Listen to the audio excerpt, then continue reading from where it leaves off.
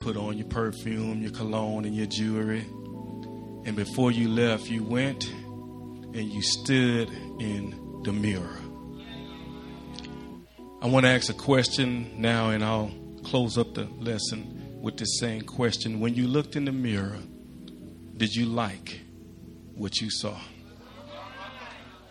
James chapter 1, 22 through 26, these words are thereby recorded. But prove yourselves doers of the word, and not merely hearers who delude themselves. For if anyone is a hearer of the word and not a doer, he is like a man who looks at his natural face in a mirror. For once he looked at himself and gone away, he has immediately forgotten what kind of person he was. But one who looks intently at the perfect law, the law of liberty, and abides by it, not having become a forgetful hearer, but an effectual doer, this man will be blessed in what he does. Boy, Dr. Hunt, you messing with me. Our subject this evening, the man in the mirror. You may be seated.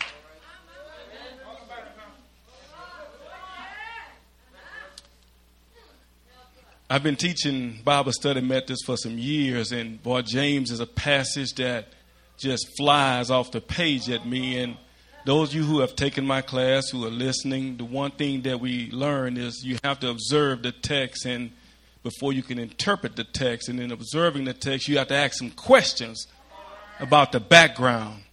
I'm quite sure we're at Dr. Hunt's church, so you already know, but I don't take for granted anything. The author of the book of James is James, the half-brother of our Lord and Savior Jesus. He became recognized as the leader of Jerusalem church. It is likely that the letter was written between AD 45 and 48. Clearly addressed to the 12 tribes that were scattered amongst the nations, according to James 1:1. This letter has marked Jewish flavor. The book of James is as much a lecture as it is a letter. Though it opens with a customary salutation of an epistle, it lacks personal references in common that's known in the Jewish culture.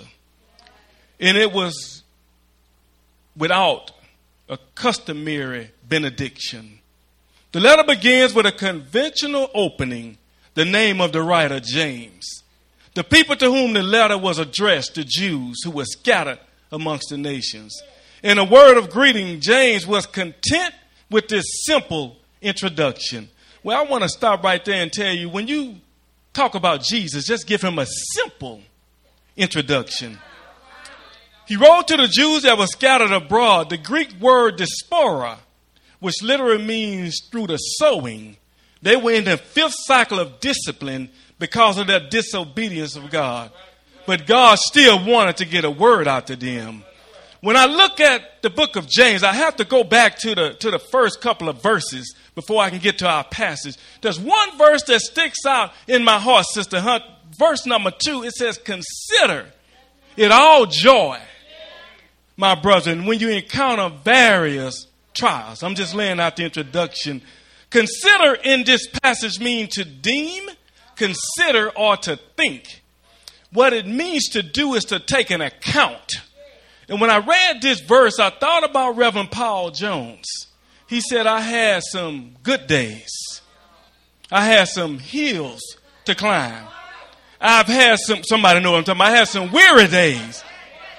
But when I look around and he started to consider, he said, my good days. Oh boy, see, outweigh my.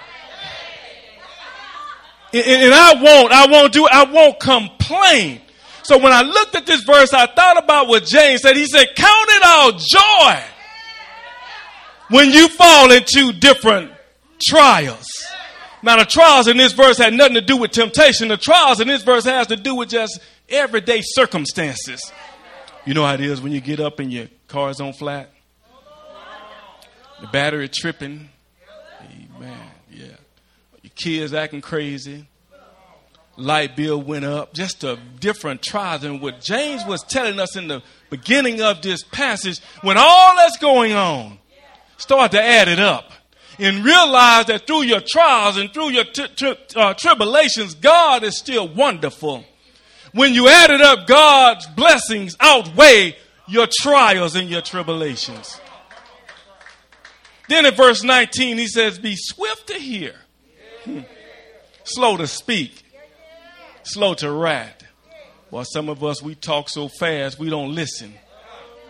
And then somebody make us upset, we just jump off into wrath. Then we get to our passage as he's talking to the dispersed Jews. I want to make 3 points and I'll be out of here. Point number 1, the delusional look. Verse 22 through 23. But prove yourselves doers of the word and not merely hearers who delude themselves. When I was young, there were carnivals that would pop up all over town, especially in Sharpstown, Greenspoint Mall. Some of y'all know what I'm talking. And there was a room in these carnivals called the Room of Mirrors. See, Doc, you messing with him. Once you entered in, you were surrounded by mirrors. The object was to locate the door that wasn't a mirror. However, you would often find yourself bumping and running into your own reflection. It was mind-boggling yet entertaining, seeing yourself from a 4-dimensional outlook. You find yourself arguing with yourself. Is this the way? Or is that the way? Or is it behind me? You find yourself arguing and you delude yourself into thinking this is the way, and you bump right into a mirror. You deceive yourself. Well, God's word is a mirror.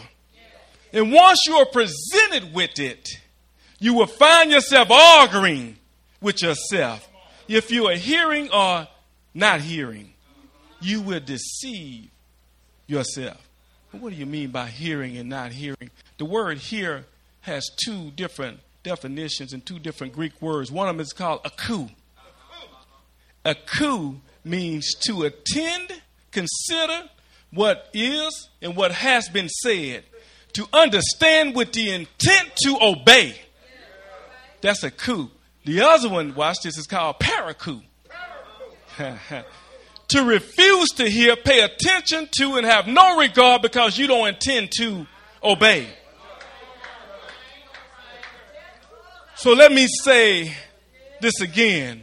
You will find yourself hearing parakou, watch this, and not hearing akou. And that's what happens when we talk, Dr. Hunt. People hear us parakou, but they don't hear us akou.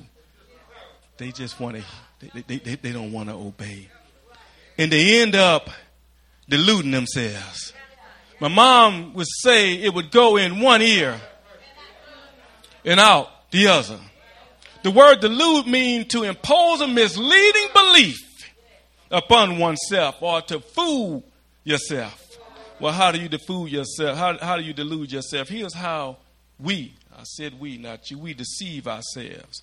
We look in the mirror and we see this large imperfection on our face. See this large imperfection on our body. And we tell ourselves, oh, it's not that bad. It's okay. Or we play, as I said in my church, the suck it in game. You get in the mirror and you suck it in. Oh, I've done it. Come on. See, y'all been too holy. I sucked it in and I thought I had a 6-pack. But then my wife walked in and said, what's going on? And I realized it's not a 6-pack, it's a keg. See, y'all. We delude ourselves when we look in the mirror. Well, how else does that happen? It's that one girl or one guy who makes the intent notion to hang around with people that are not as attractive as they are. hang around with the less attractive people to make yourself look better. Delude yourself. It's a classic dating deception. I've been there, Sister Hunter and Sister Prudhomme. I've been with a group, watched a group of women, and the one that looks attractive looks even more attractive because the other ones are fat and nasty. See, I'm just being real with y'all. So what happens is the other ones make her look better than she really is. Amen. But then when I get closer, I realize that I deluded. Oh, I deluded myself. Well, that's the physical part. Now, let me tell you how it happens on the spiritual part. Spiritually, we compare ourselves to other people in the church. We make ourselves seem better than them. Watch this. You know, I know Pastor talking about adultery and shacking, but that's Sister so-and-so. That ain't me. But you just lied before you got here. See? So we make ourselves think that we're better than someone else. We start comparing ourselves to each other. See, if y'all were honest tonight, you've done it before. You heard the pastor talking and you knew exactly who he was talking about. You knew exactly who he was rebuking. And you know what you said? Oh, I'm glad that wasn't me. I'm better than that person. While the night before you were dropping it like it's, I don't care. Amen. We delude ourselves. Point number 2, the distant look, verse 22 through 23, 24. For if anyone is a hearer of the word and not a doer, he is like a man who looks at his natural face in the mirror. Again, the Greek word here is parakou. He pays no attention or he disobeys. He's not a doer. He looks at his natural face. Think he looks okay. And look at verse 24. For once he has looked at himself and gone away, he has immediately forgotten what kind of person he was. There is something I call an instant look. Then there's something that's called an intensified look. And you were sitting in this passage. Oftentimes, when we look in God's word, we take an instant look. Because we really don't want to take an intensified look. We live in a world of instant satisfaction and gratification. We glance in God's word, and when it starts hurting us, we back out of it. I call those type of Christians microwave Christians. They put the 30 seconds in the word, Dr. Hunter, then they walk away. They see the word, but they keep it far away from them because they won't allow the word to change them. And after they leave church, they forget exactly what the pastor just talked about. Oh, can I get real? Watch this. Sometimes, Sister Parker, they don't even get out the church. Sometimes they forget what the pastor said before he even finished. Distant look. A distant look. The farther we get away from God's word, the more distant God's words become to us. Last point, and I'm done. The decisive look. But one who looks intently at the perfect law, the law of liberty, abides or lives by it. Not having become forgetful hearers, but an effectual doer. This man will be blessed in what he does. The word intently means that he stoop in and he takes a real good look at it. And the reason he's looking at it because he has an intention to follow what he sees in the word. Now, the mirror of James, they are different than our mirrors here today. They were made with material like bronze and copper, pounded out by a hammer and highly polished to reflect an image, but they still reflected an imperfect and unclear image. So they had to get a little closer to get a good look at themselves. For if a person wanted to see a good reflection, they had to get close. I'm going to suggest this. If you want to really get a good look at yourself, get close to God's word. The intense look suggests that a person is looking at it deeply. Watch this. Studying it in order to see what God's law actually says so that one could conform to it. The call here is for you, once you look in God's word, not to be delusional. The call here is not to be distant, The call here is to take an intensified look into God's word. We must be, watch the decisive doers. And I'm almost through. Doers means you look at God's word, watch this, and you have a spiritual intent to do what the word says. Jeremy, in 1988, Nike had a campaign, JDI. Just do it.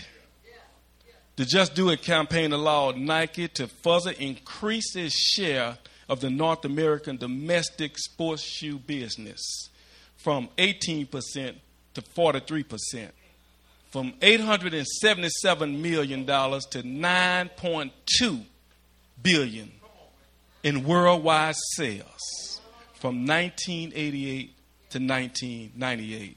Some of the stars that appeared on those ads were Bo Jackson, Wayne Rooney, Michael Jordan, Kobe Bryant, tennis stars like Roger Federer, Rafael Nadal were used in these advertisements, which boosted the sales from, watch this, from 800 and something million to $9 billion. What I'm asking you tonight is to do that same thing. Take the JDI mentality. When you read God's word, just do it.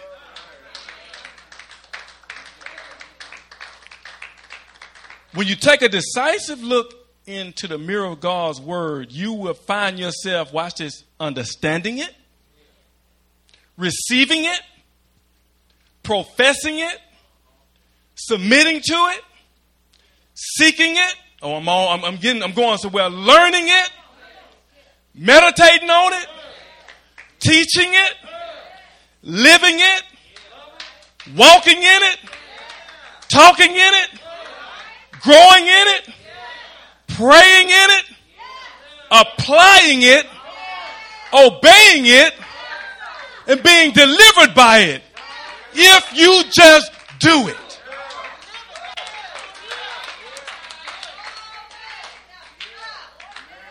In 17 years of pastoring, Dr. Hunt has preached approximately 50 times a year, which means he's preached at least 850 sermons to you.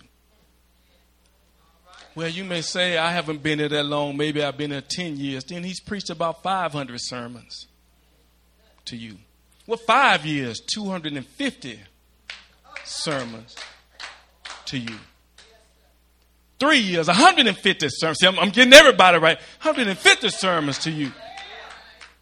Of all of those sermons, Bible studies, enrichment lessons, conferences, I got to ask you a question.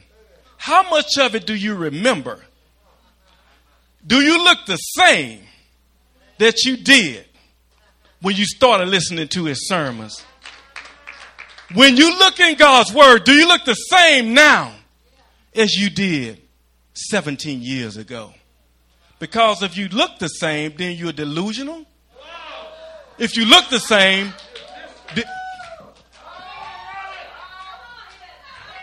I'm closing this out. I got to get out. If you look the same, then you're distant. But if you changed, then you became a doer. I want to close by quoting my favorite Michael Jackson song. I'm looking at the man in the mirror. I'm asking him to make a change. No message could have been any clearer. If you want to make the world a better place, take a look at yourself and make a change. If you want to make your marriage a better marriage, take a look at yourself and make a change. If you want to make your job a better job, take a look at yourself and make a change.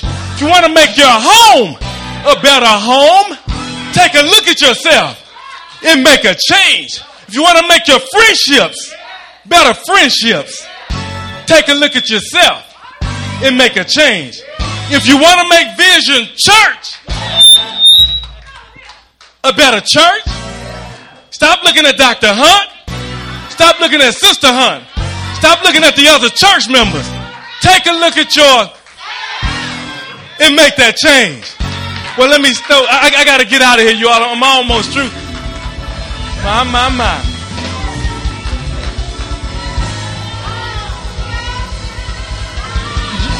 You can only change when you allow the change maker to change you. Well, let me tell you a little bit about the change maker. There's a man named Jesus who can change it all around. He changed the course of this world because over 2,000 years ago, he stopped by a place called Calvary. The Bible says he hung. Oh, y'all don't want to pray with me. He hung. They lifted him up high, but they made a mistake. He said, if I be lifted up, I'll draw all men unto me. One day, he drew me. One day, he drew you. They made a mistake. They lifted him up, and they stretched him wide. For me, and for you, he died. They put him in a brand new borrowed tomb. He stayed there 3 days and 3 nights. But here's when the world was changed. Early. One Sunday morning, he got up. Woo!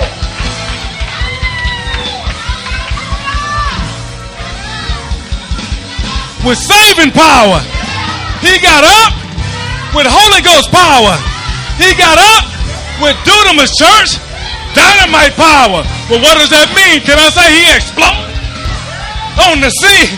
He got up just like he got up. You gonna get up. One of these old days, just like he left, he's gonna come again. But what you need to do is take a look at the man in the mirror. And if you were going wrong, I'm gonna suggest you change your ways. Because greater is he that is in you than is he that is in the world. Make that change. Make that change. Start tonight. If you haven't been doing it right, I'm going to suggest you make that change right now. Because we serve an awesome God. Is he good? Has he been good to you? See, I wasn't going to do this. Has he made a way out of no way? When you were downtrodden, did he step in a nick of time? When you didn't have money to pay your bills, didn't he step in a nick of time? I need somebody to shout, yeah! Yeah! Yeah! He's worthy! He's worthy! He's worthy to be praised. If I had some Holy Ghost people, you would say he's good. He's amazing. He's awesome. He's wonderful. He's just. He's righteous. He's omnipotent. He's omniscient. He's immutable. He's truth. Woo!